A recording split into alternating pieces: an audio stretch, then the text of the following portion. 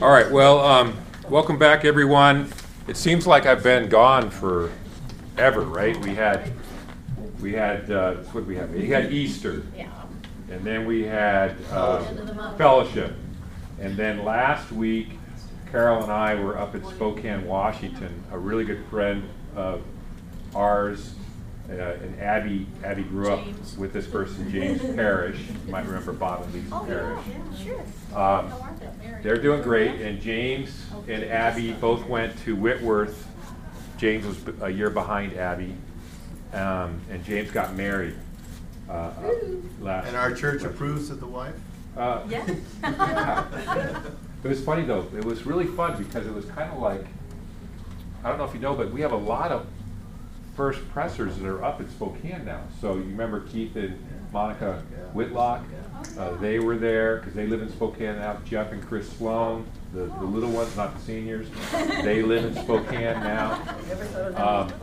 And so they were all up there, and so it was kind of like a reunion. But the first press represented themselves very well. Christian Soldau. So who's that? Christian Soldau flew in. Christian Soldau flew in. Ian Jakeway. Some of you might remember Ian. And Jordan.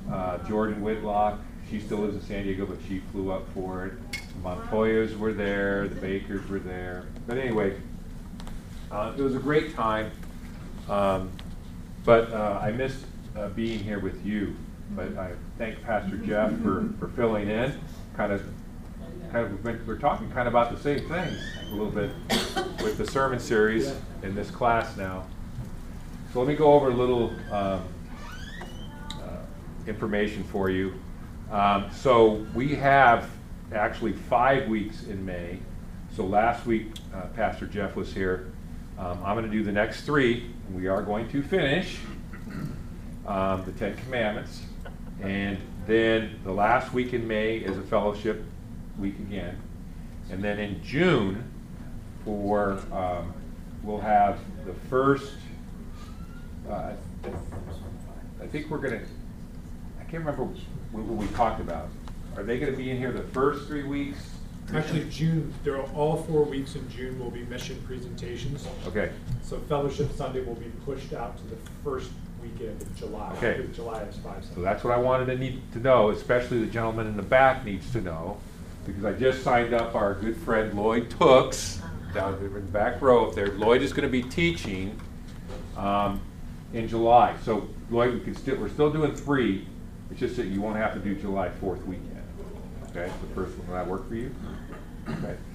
So if you haven't heard Lloyd teach, this is a treat for you. He's a wonderful, wonderful brother in Christ. Great teacher. He's been teaching at this church for a long time.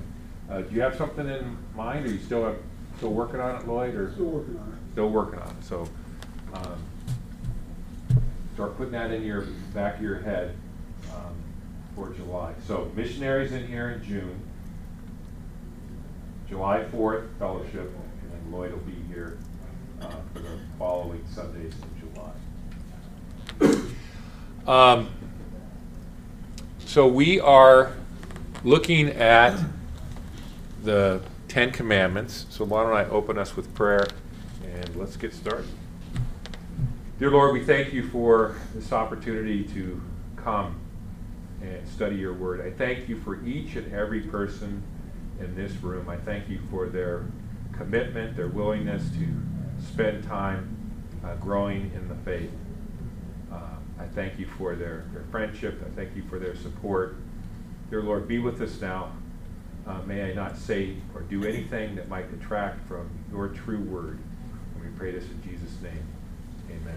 Amen.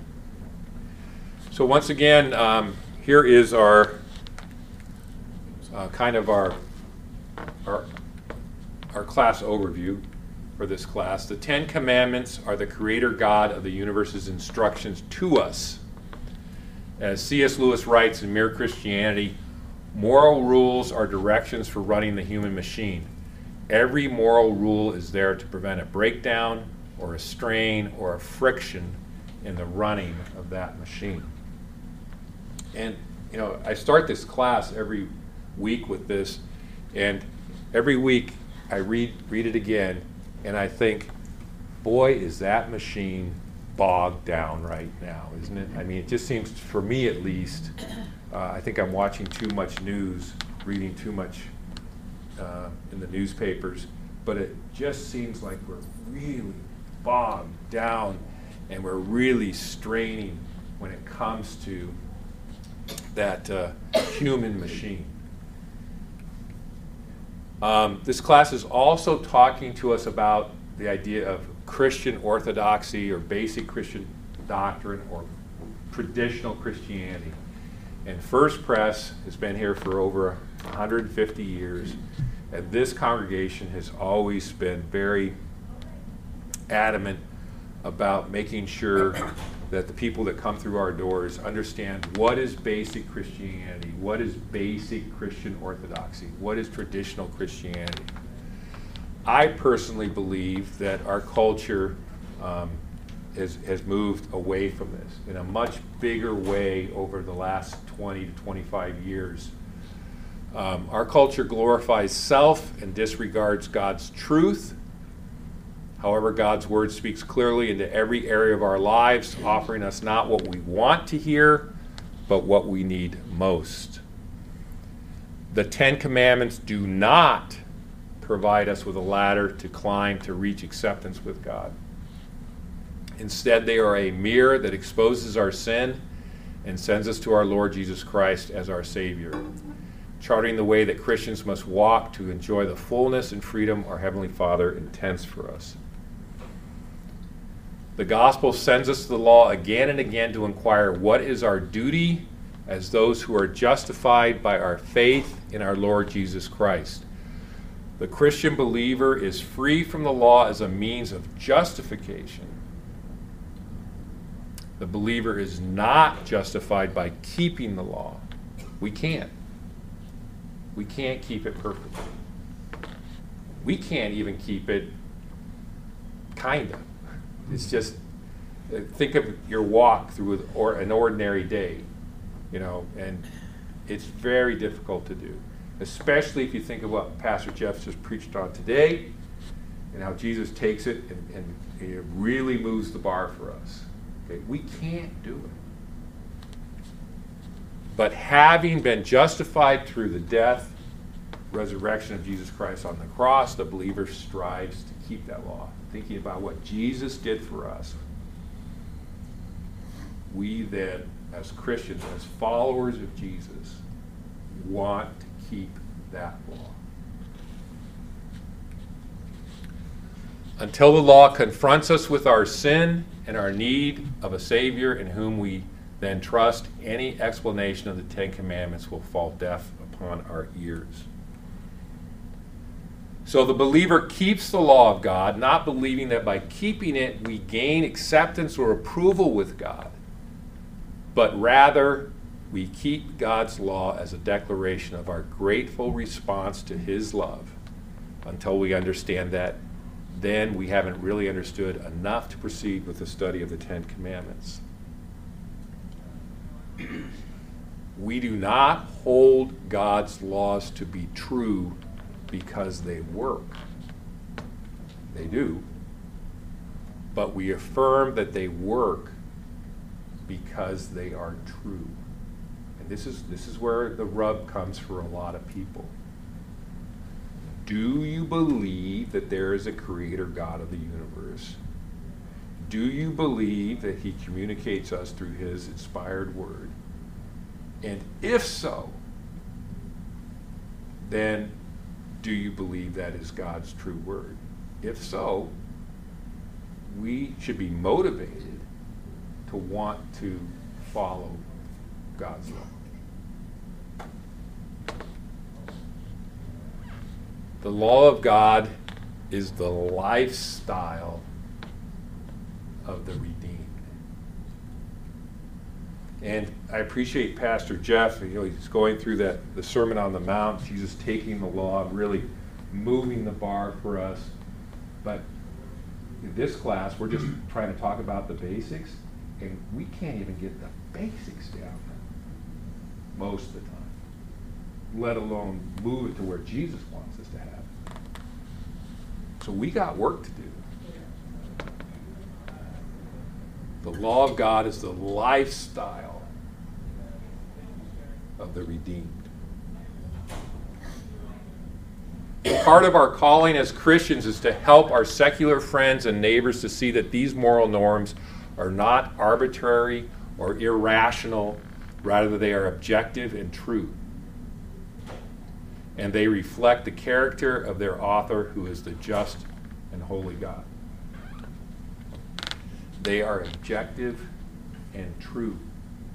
You know, is there objective truth? I mean, I taught a class a number of years ago. It was titled, I Don't Have Enough Faith to Be an Atheist. And we spent like 5 weeks just talking about, is there something called objective truth? Folks, most people today do not believe there's objective truth. Everything is relative. And today, we're going to talk about stealing.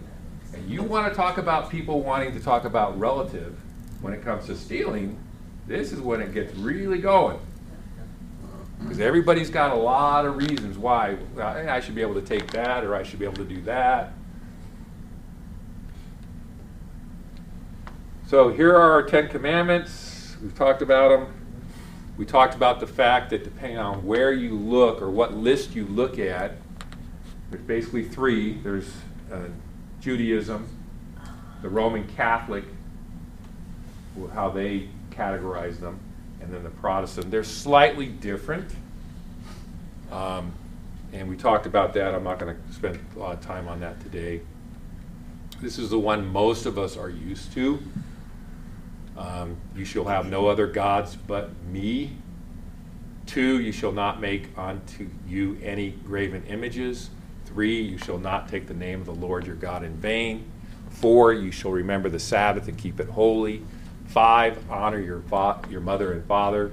6, you shall not murder. 7, you shall not commit adultery. And we are up to number 8, you shall not steal. Next week I'm going to take 9 and 10, I think, together. And then the last week we're going to talk about the good news for us that are believers when it comes to the law. So Exodus 20, verse 15, pretty simple. You shall not steal. Going to that traditional Christianity, that orthodoxy, what does the Heidelberg Catechism say? This is question number 110 in the Heidelberg Catechism. What does God forbid in the 8th commandment? And they do a good job of trying to, cover all the bases here.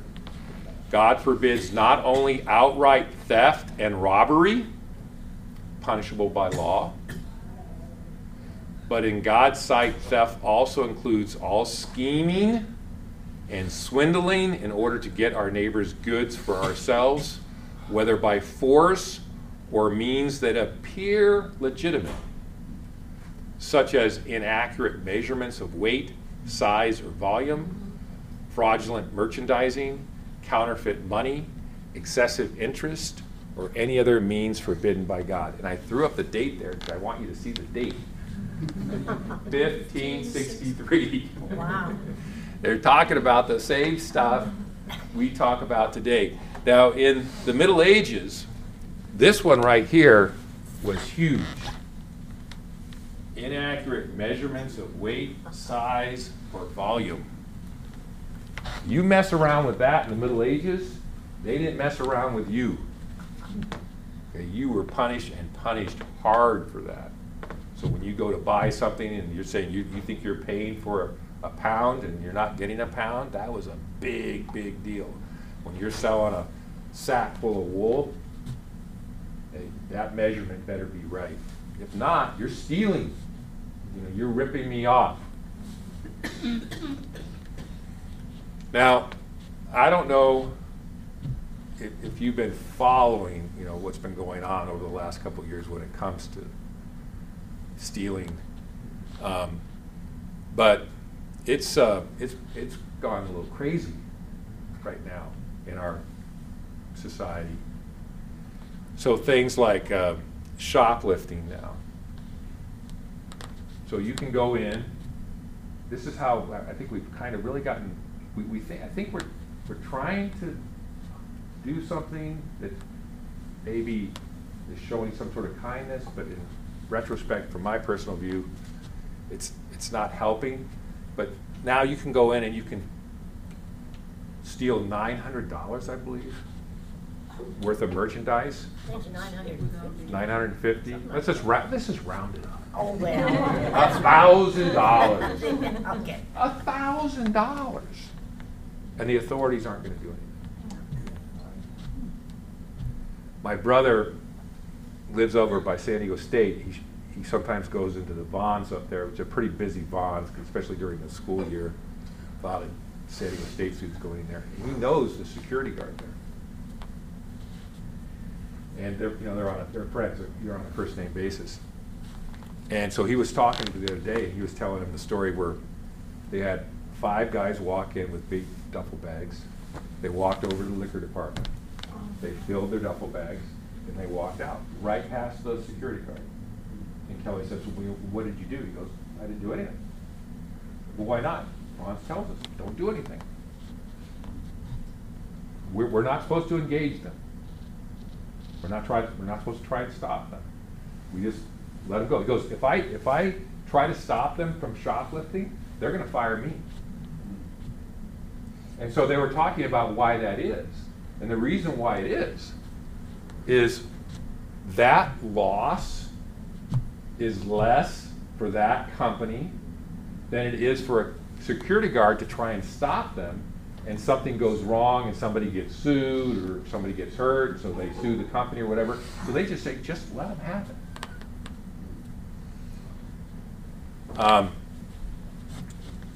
We have this thing, I guess, down. This was just kind of me just thinking out loud. But the bash and grab now, where people will go into stores, jewelry stores. We had one at Fashion Valley not too long ago where they just walk in, bash the cases, run off with the jewelry. Pickpocketing, purse snatching.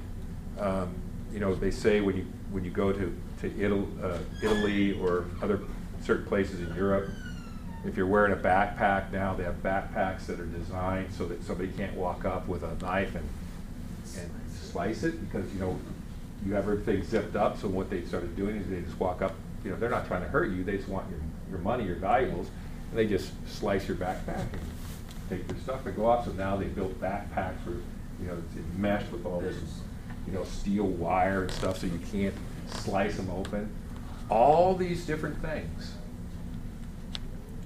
because people have no qualms about breaking the 8th commandment. So car theft, carjacking, fraudulent insurance claims. You see the billboards around town about declaring that you just go to your employer, you say you're injured when you really aren't, and you start gathering the insurance money. They're trying to teach people with billboards along Highway 8 that that's not right. Really? We have to put up billboards to teach people that that's wrong. That's where we're at, folks. You hope they can read. Yeah. Jump down to 2020. I'm sure this number is way higher now. National Review Security Survey: U.S. retailers lost more than $62 billion to employee theft and shoplifting. And you want to know who pays for that? Us. We do. We do. They just raise the price to pay for, to cover that cost. This one, 2019, shoplifting accounted for 22% of all property crime in the USA. That's almost a quarter. This one, I knew this was a big thing, but I didn't realize it was this big. 1 out of 2 college students reported their bike stolen in 2020. 1 out of 2.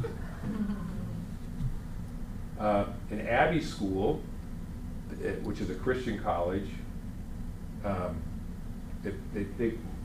hopefully it's people not associated with the college, but they tell people don't use your bike the first 4 or 5 weeks of school, because all the people know that all the kids are coming back with their new bikes that they're going to ride from dorm to dorm and can't, classroom to classroom, and they just lose bikes left and right, even though they're locked up.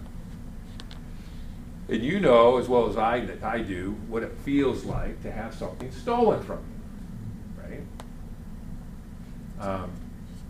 I used to be a bike rider, and Carol bought me a really nice bike for my 25th birthday, and I really got into it for many, many years. And when you're not out riding, you could get something called a trainer, and you basically take the back wheel off and you put it on this trainer, and it turns it into like a stationary bike. So I work out on that in the garage. So one morning I get up and I walk out and my bike is gone. This was a very expensive bike. The trainer is gone. My helmet is gone. My shoes, my bike shoes, Oh, that's which you ultimate. can only use, I guess, on my bike if you have the right size feet, is gone. But we left the garage door open. And our bedroom is up against where the garage would be. And so just for many, many days, it just bugged the heck out of me that I was right there in that bed and somebody came and felt they could just come in and take my things. Now, this idea of relativism. God does not accept any human rationale for dishonest dealings. And I think this commandment of all of them tends to get a lot of relativism. They're a big corporation. I guess what I should have played for you was the Seinfeld episode, where Jerry's stereo's not working right, and Kramer says, well, let's just wreck it and send it back, and they'll refund your money. And Jerry goes, well, you can't do that. That's wrong. And he goes, don't worry, they'll just write it off. And he goes, who's just going to write it off? They'll just write it off. Yeah, but who are they? He goes, it doesn't matter. They know what they're doing, and they're writing it off. Right? This idea that if you steal from a large corporation, that it's not really stealing. I mean, come on, let's go into Vons. There's tons of Vons. They make billions of dollars a year. It's not stealing if you steal from Vons.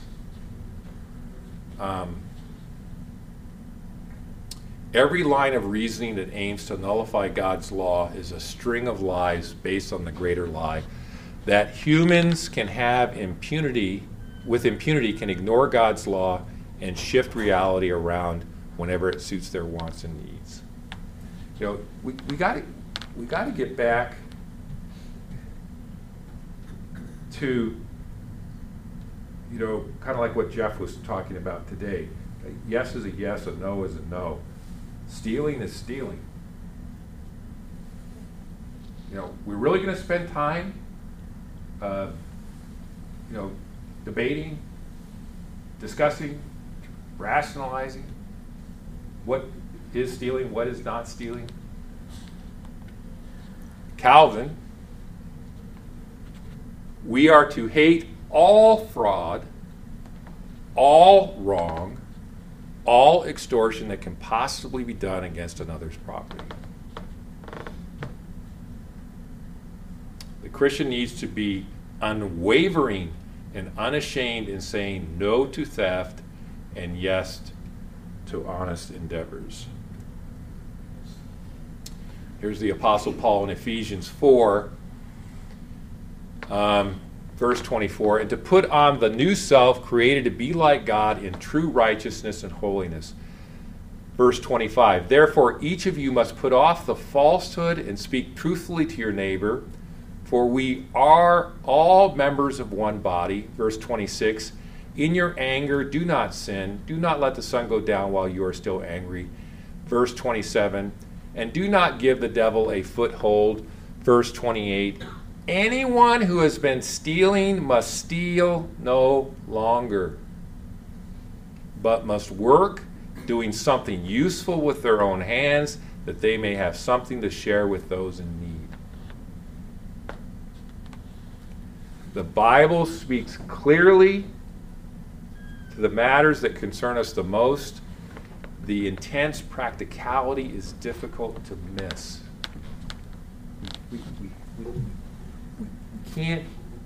We have to stop wasting our time on something as basic as this. 2 things back, it did talk about against the person, who they are, what they are, dignity, and what was the one? The person's reputation. Yeah, and their reputation, which you can't give back. Right. And that would be gossip too. Right. Yeah, it's not just. I skipped over that. I shouldn't have. That's a big one, right? Yes, because they work their whole life You can by doing the right things, by honoring God, all of that, and then behind their back somebody says something and they ruin their reputation. Right. So gossip falls into that category. The idea of talking about somebody's reputation that might be true, might not be true. All that you can be stealing from that person, and that you can never give that back, right? Isn't that technically the bearer of false witness? Yeah, kind of. They kind of all cross over, right?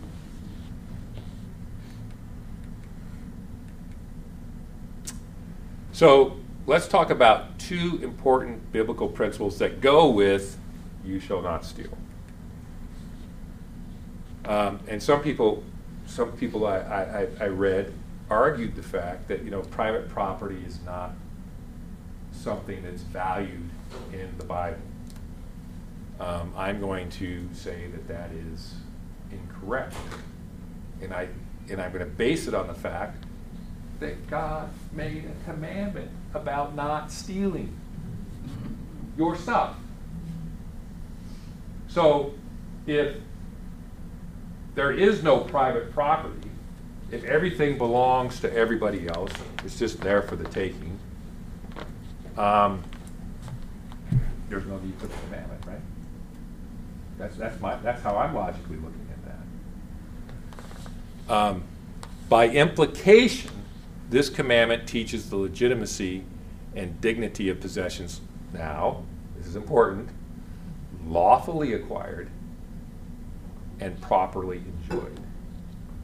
And the Bible does talk about, for us who are blessed with things, with resources, what God expects us to do with those. The Bible does not forbid the right of private ownership, it establishes it. Whether money or possessions becomes ours as a result of inheritance, a gift, or an honest endeavor, we learn from the words of James that every good and perfect gift is from above, coming down from the Father. So, if that's the case, if God has blessed us with gifts, as Christians, we are expected to use those gifts in a certain way.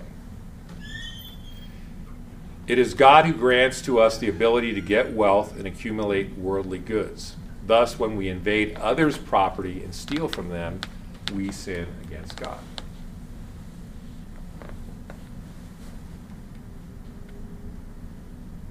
But, here's the second principle, an individual's right to private property is not absolute. When it comes to Christians, God expects us to use our property, our things, our gifts in a certain way. Man is distinct from the rest of creation, having been made in God's image, and his Maker has given him the privilege of exercising stewardship over the Creator's estate. The psalmist reminds us that the earth is the Lord's and everything in it, the world and all who live in it. I like this quote. In capitalism, the money is yours to do what you want. In socialism, it belongs to the state, and the state uses it to what the community needs. And in Christianity, it's God's. and it must be used as he directs.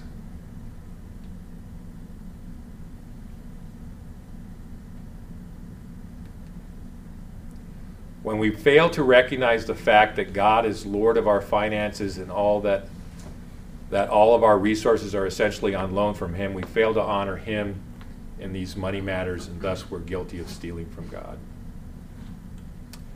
That one we can think about for a while. When we use our breath to magnify ourselves rather than giving him the glory that he alone deserves, we steal from God. When we fail to offer our bodies as living sacrifices and spend our time in personal self-indulgence, we steal from God. So you talk about relativism? Well, at least I'm not stealing from God. Well, sometimes we are.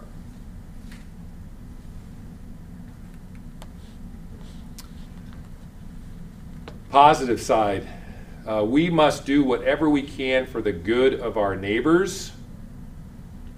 We must work faithfully to help each person keep what belongs to him or her. Jesus said, in everything, do to others what as you would have them to do to you, for this sums up the law and the prophets. You don't want to be stole from, so we shouldn't be stealing from others, including God. And now we come to our good friend Dennis Prager. So Dennis, I don't care what anybody says, I like the fact that he is able to get down to the practicality of things. So he's going to touch on a few things that I just left touched on just because I knew he was going to talk about it in his little 5-minute video. And then he's going to kind of reiterate some of the things that we just talked about. And then if we do have a little bit of time, we can talk about things, or we can go celebrate Mother's Day.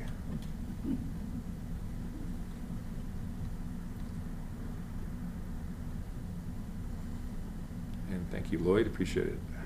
Commandment, do not steal, is the one commandment that encompasses all the others. How does do not steal encompass the other commandments?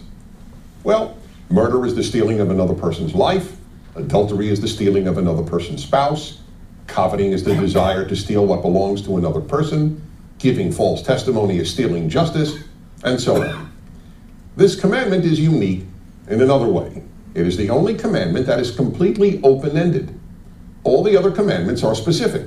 The 5th commandment, for example, states that it is our parents whom we should honor. The 6th commandment, prohibiting murder, is about taking the life of an innocent human being. The 7th commandment, prohibiting adultery, is also specific to a married person. 2 unmarried people cannot commit adultery. But the commandment against stealing doesn't even hint at what it is we're forbidden to steal, which means that we cannot take anything that belongs to another person. And that in turn means 3 big things. First and foremost, the commandment against stealing has always been understood to mean that we are not allowed to steal another human being, what we call kidnapping. That is why no one who had even an elementary understanding of the 8th commandment could ever use the Bible to justify the most common form of slavery, the kidnapping of human beings and selling them into slavery. Critics of the Bible argue that the Bible allowed slavery, but the type of slavery described was in almost all cases what was known as indentured servitude, the selling of oneself to another person for a fixed period of time in order to work off a debt. This had nothing to do with kidnapping free people, such as was done in Africa and elsewhere. That was expressly forbidden by the 8th commandment. The second significant meaning of the commandment against stealing is the sanctity of people's property. Just as we are forbidden to steal people, we are forbidden to steal what people own. It has been shown over and over that private property, beginning with land ownership, is indispensable to creating a free and decent society. Every totalitarian regime takes away private property rights. In the ancient and medieval world, a few rich people owned all the land, and the majority of the population worked on that land for the enrichment of the owners. And then in 19th century Europe, many socialists argued for taking away private property and giving it to the quote-unquote people. Where that advice was followed, in what came to be known as the communist world, Theft of property quickly resulted in theft of freedom and ultimately massive theft of life. The third enormously important meaning of the commandment against stealing concerns the many non-material things each person owns: their reputation, their dignity, their trust, and their intellectual property. Let's quickly run through these. 1, a person's reputation. Stealing a person's good name, whether through libel, slander, or gossip, is a particularly destructive form of theft because, unlike money or property, once a person's good name has been stolen, it can almost never be fully restored. 2, a person's dignity. The act of stealing a person's dignity is known as humiliation, and humiliating a person, especially in public, can do permanent damage to what is perhaps the most precious thing any of us owns: our dignity. 3, a person's trust. Stealing a person's trust is known as deceiving someone. In fact, in Hebrew, a term for tricking someone is gnevat da'at, which literally means stealing knowledge. One example is tricking people into buying something, as when a real estate agent omits telling a prospective purchaser all the flaws in a home in order to make a sale. Another example would be when someone deceives another person with insincere proclamations of love in order to obtain material or sexual favors. 4, a person's intellectual property. This form of theft includes anything from copying software or downloading music and movies without paying for them to stealing a person's words, what we know as plagiarism. Stealing a life, a person, a spouse, material property, intellectual property, a reputation, dignity, or trust. There is hardly any aspect of human life that is not harmed, sometimes irreparably so, by stealing. That is why it is fair to say that if everyone observed only one of the 10 commandments, observing the commandment "do not steal" would, all by itself, make a beautiful world. I'm Dennis Prager. So, Prager decided he's going to start making these 5-minute videos. He has a radio show, and most of it tends to be, started being mostly about politics, but he said, I had to do a series on the 10 Commandments just because it's like everybody's forgotten. We don't even know what they are and why God wants us to follow them. One last story, and if you have any comments or questions, we got time. I used to work for a wine distributor, and we would go in to these different stores, and we would have promotions every month. And my supervisor taught me how to make sure that you let them know exactly what their promotion was and how much they were going to save on this case of wine and all this kind of stuff. So I started going into these stores, and obviously some of the salespeople that had my territory before me were really good, because you could not get into these people's back room. So think of their back room being the size of the West Room. And you'd walk in, and you can't move around because our product is from floor to ceiling in the entire room. Okay? And so I'd say to my supervisor, I'd say, this guy doesn't need any wine. His back room is stocked full of it. But, Kirk, if you tell him that this is the deal, I guarantee you he will buy. I go, I know he'll buy because the whole back room is filled. Obviously he's going to buy. But my thing is, he doesn't need it. We should be promoting the wine he has already bought. Let him get rid of that, and then we'll sell him some more wine. No, that's not how we do it. I said, he's going to miss out on the promotion. And I said, well, can I tell him that the promotion will be coming back in 3 months? Because the same things come, they just cycle through. And after, I worked for 9 months, I can't do this.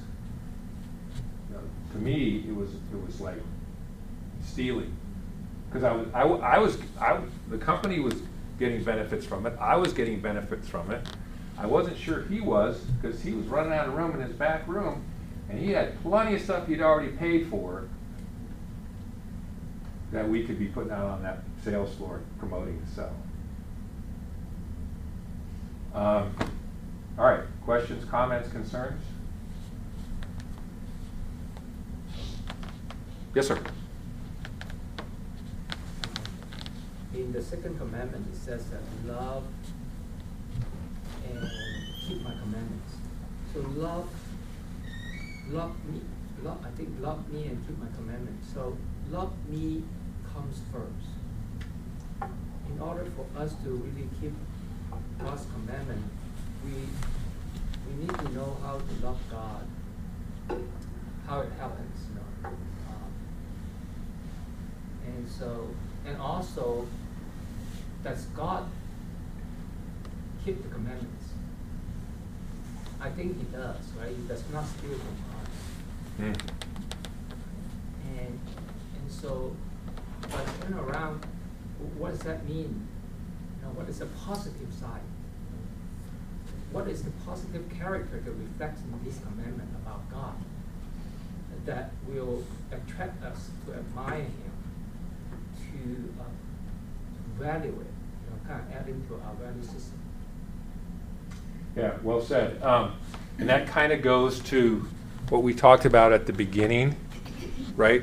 The reason why we want to follow the Ten Commandments is because of the love that God has shown us. Right? Yeah. By Jesus going to the cross, dying there for all our sins that we commit every day. We break the commandments every day. And I love the fact that we're now saying the Ten Commandments as part of our gratitude. How do you show our gratitude for such a salvation? And today we read a bunch of the commandments, right? We're showing our gratitude, our love to God by trying to keep those commandments. Yeah. But back then, when Moses started, I believe that probably Melchizedek already taught the Ten Commandments because he was the high priest. So actually, way back then, the Ten Commandments were known. The evidence is Melchizedek. But they did. How clear are they about Jesus Christ going to die for them? So maybe something else can actually draw out the love like this, the book Song of Solomon, that will come out from us. Wait until my lover, start loving. Something that kind of like God wants. We are made in the image of God, and we are capable to love. However, the object of our love may not be correct, or something, or we love something over we love God. So how does God show His beauty to attract us, so that we can actually love Him before we actually keep His commandment? Are you asking a question, or are you asking a rhetorical question? It's without, knowing about Jesus. I'm just guessing, I'm thinking out loud, because I've been struggling with that. What does that mean by love God? It's like two lovers, it's like parent and child. What kind of love that is talking about when God say, love me and keep my commandments? I don't know where to go, because I am a Christian. I do know what Jesus did for me. Right. The reason why I love God is because He's willing to go and give up the ultimate sacrifice of Himself. Jesus is the second person in the Trinity, the Creator God of the universe, is going to die so that I can be forgiven, and that I can have eternal life. Yeah, I think that's what that forces me to, love God or want to love God. When I was a teacher, one of the big things was you got to let the kids have ownership of the rules. No, you don't. Okay, I'm not going to spend time. Some teachers would spend weeks and weeks and weeks, and if it works for your class, great. But that's not me. Okay, so we're not going to spend all this time where we're going to figure out what the rules are. I'm going to tell you what the rules are. And I'm going to teach you why those rules are to benefit all of us. Because if you follow the rules that I set up in my class, this class is going to be fun. This class is going to be enjoyable. This class is going to be safe for you. You're going to want to come to this class. When I got a new principal, he was in my room a lot because he heard how strict I was when it came to following the rules. But he came, and after a while, he goes, "But I don't get. All your kids seem so happy, and yet you have this very strict reputation about, they have to make sure that they're doing this and doing that." I said, "That's what makes them happy. They like rules. They want the rules, they want the guidelines, they know what the parameters are." And I think that's what I think Prager was also talking about. Just think about this. If everybody in the world just followed that one commandment, "Thou shalt not steal," perfectly, just think of the dynamics of what that would do to this world. Think about that. It's almost mind-boggling to try to put your head around it, right? Beth? I was thinking one of the easiest ways for a person who's trying to follow the commandments and do good to break this commandment is by benefiting by the mistake of someone else. For example, you're given too much change, and everyone would expect, "Oh, hey, they made the mistake, you can walk away, it's okay." Right. But if you give that money back, that person, you're witnessing to that person. That's another benefit. Is, wow, I wouldn't have done that. Even the cashier would say, "Oh, I would have just kept it." So it's an opportunity to witness, to say, to show that you're different. You follow these rules. And God has given me that chance with my tax return to see how it works. Sure. Yeah, for me, I've been struggling with it for a long time, but I think it all has to do with one's integrity, one's dignity, doing the right thing when nobody's looking. For me, I believe, I truly believe in God and His Son, and truth. I believe in His truth. What it says in Proverbs 23:23 is, "Buy the truth and do not sell it." Also wisdom, knowledge, and understanding. Every day I get up, pray, meditate to do His will, not mine. I go to AA and AA, and during those meetings too, they seem to find a God of their own understanding, a God they can mold and shape to their liking. That to me, it's pretty ridiculous. But I guess that's the way they find justification in the things that they do. But for me, I pray and I walk hand in hand with Him. And I put Him in my heart and in my mind. But He's watching me every single step, every moment in my life. To Yeah. grow in His mind. Well, thank you for sharing that. And you talked about this idea of doing the right thing when nobody else is watching. For me, I love that. I think about that a lot. But in the back of my mind, I always get a little kick. But there's somebody's watching. When you're by yourself, there's somebody who's there watching all. God knows all, sees all. And when it comes to that truth that you talked about, where a lot of us want to make it into our own type of God with the rules we want to follow.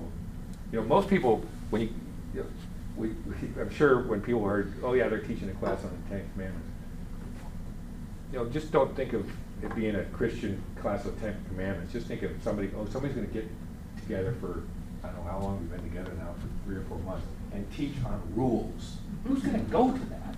Nobody. If you think nobody wants rules, right? Yes, they do. But here's the deal.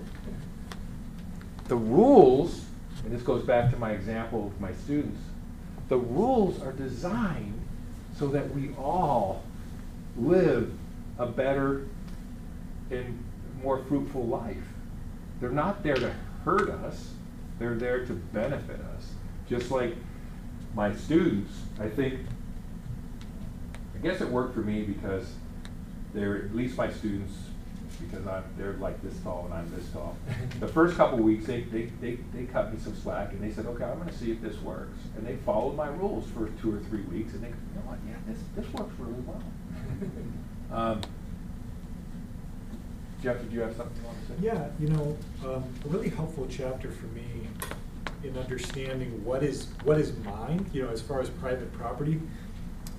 Deuteronomy 24 convicts me because, you know, I think about, okay, I earn this money, it's mine. Anything that I give, I'm doing out of my own magnanimous character, whatever. But what you find is that as far as stealing goes, God's word doesn't indict so much the poor petty crimes, he indicts the rich in the way that they use their money. So let me just kind of quote some of this. No one shall take a mill or an upper millstone in pledge, for that would be taking a life in pledge. So you think about if you extend a loan to somebody, they're going to give you something that you hold on to until they fulfill their loan. But it says, don't take the stone that they use to actually mill their bread. That would be unjust. Even though, you're like, wait, taking a pledge for a loan should be my right, right? And then there's this text about what Dennis Prager said about if you steal an actual person, that slave trader will be put to death. Here's another loan one. When you make a neighbor a loan of any sort, you shall not go into his house to collect the pledge. You shall stand outside, and the man to whom you make the loan shall bring the pledge out to you. If he is a poor man, you shall not sleep in his pledge. So if he gives you his cloak, you know, everybody's got one cloak, and it's their one cloak. But if it's a poor man, don't sleep in it. You shall restore to him the pledge as the sun sets, that he may sleep in his cloak and bless you, and it shall be righteousness for you. You shall not oppress a hired servant who is poor and needy. So if they work for you on their land, you shall give him his wages on the same day. So rather than waiting until the next day, before the sun sets, you need to give him what belongs to him. And then lastly, gleaning laws. I think this is really convicting. When you have a harvest or a field, and you go through and you reap your harvest, don't pass through a second time. So you think about all of these crops are on my land. They belong to me, right? But it says in passing through a second time, you're perverting justice due to the sojourner, to the orphan, toward the widow, and toward toward them. So like actually, what is on my field doesn't all belong to me. You know, and so it really does. I mean, it convicts all of us when it comes to, you know, he's not talking about tithe here. This is beyond the 10%. It's like, yeah, your money still is up to the Lord to, you know, direct you the way that you use it, and it's for the care of the least of these, you know, the poor and the widow and the sojourner and the orphan. Anyway. It's just sort of a generic being generous all the time. Yeah. And this is not necessarily a comment on what you just said, but something popped into my head when you were reading, or one of your comments. The thing that irks me the most about when I see people running into stores and running out with $900 in merchandise because they know they can't be arrested if it's $900 is the fact that nobody is saying it's wrong. Okay, I can forgive that person, especially if that person's willing to ask for forgiveness, but our society has gotten to the point where we don't even say that's wrong. That shouldn't be done, right? That's the thing that's scaring the heck out of me. When I first started taking my students back to the East Coast, this is probably not the best example person to use, but Giuliani just was elected. And what he decided was he did the broken window thing. And said, if you just let little petty things that are against the law happen, graffiti, people breaking windows and stuff, that just leads to more and more people thinking it's okay. You can just kind of do whatever you want. So they organized all these things down, like in these neighborhoods, to where they hired people to sweep the streets every day, get the trash off the streets, fix the windows. You know, graffiti couldn't be up more than 24 hours before it had to be painted over. And I went for 15 years to New York City. And I saw the difference from when I started and those policies taking place to where I felt safer walking around New York than I did San Diego. And it's gone all the way back. And it's back to where it used to be before they started doing that. Now they don't cover up the graffiti, they don't sweep the streets anymore. It's all the way back. So it's the little things that we just aren't willing to say, that's wrong, that shouldn't happen, that I believe leads to more and more egregious things. Carol? And I like what you said too about when you're confronted with something about asking God for wisdom.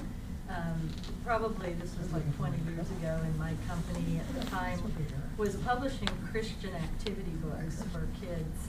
And I got this really great deal on computer equipment, and so our sales guy and our boss, the owner, said, go back and get more. But there was a limit in the contract that I had gotten, that I had read. I read the details, and it said you could only get so many of this computer stuff, these monitors, for this price. And they were saying, well, just use our address or whatever. And so I prayed about it, and I said, Lord, what do I do? I don't think this is the right thing. You're really convicting me that it's not.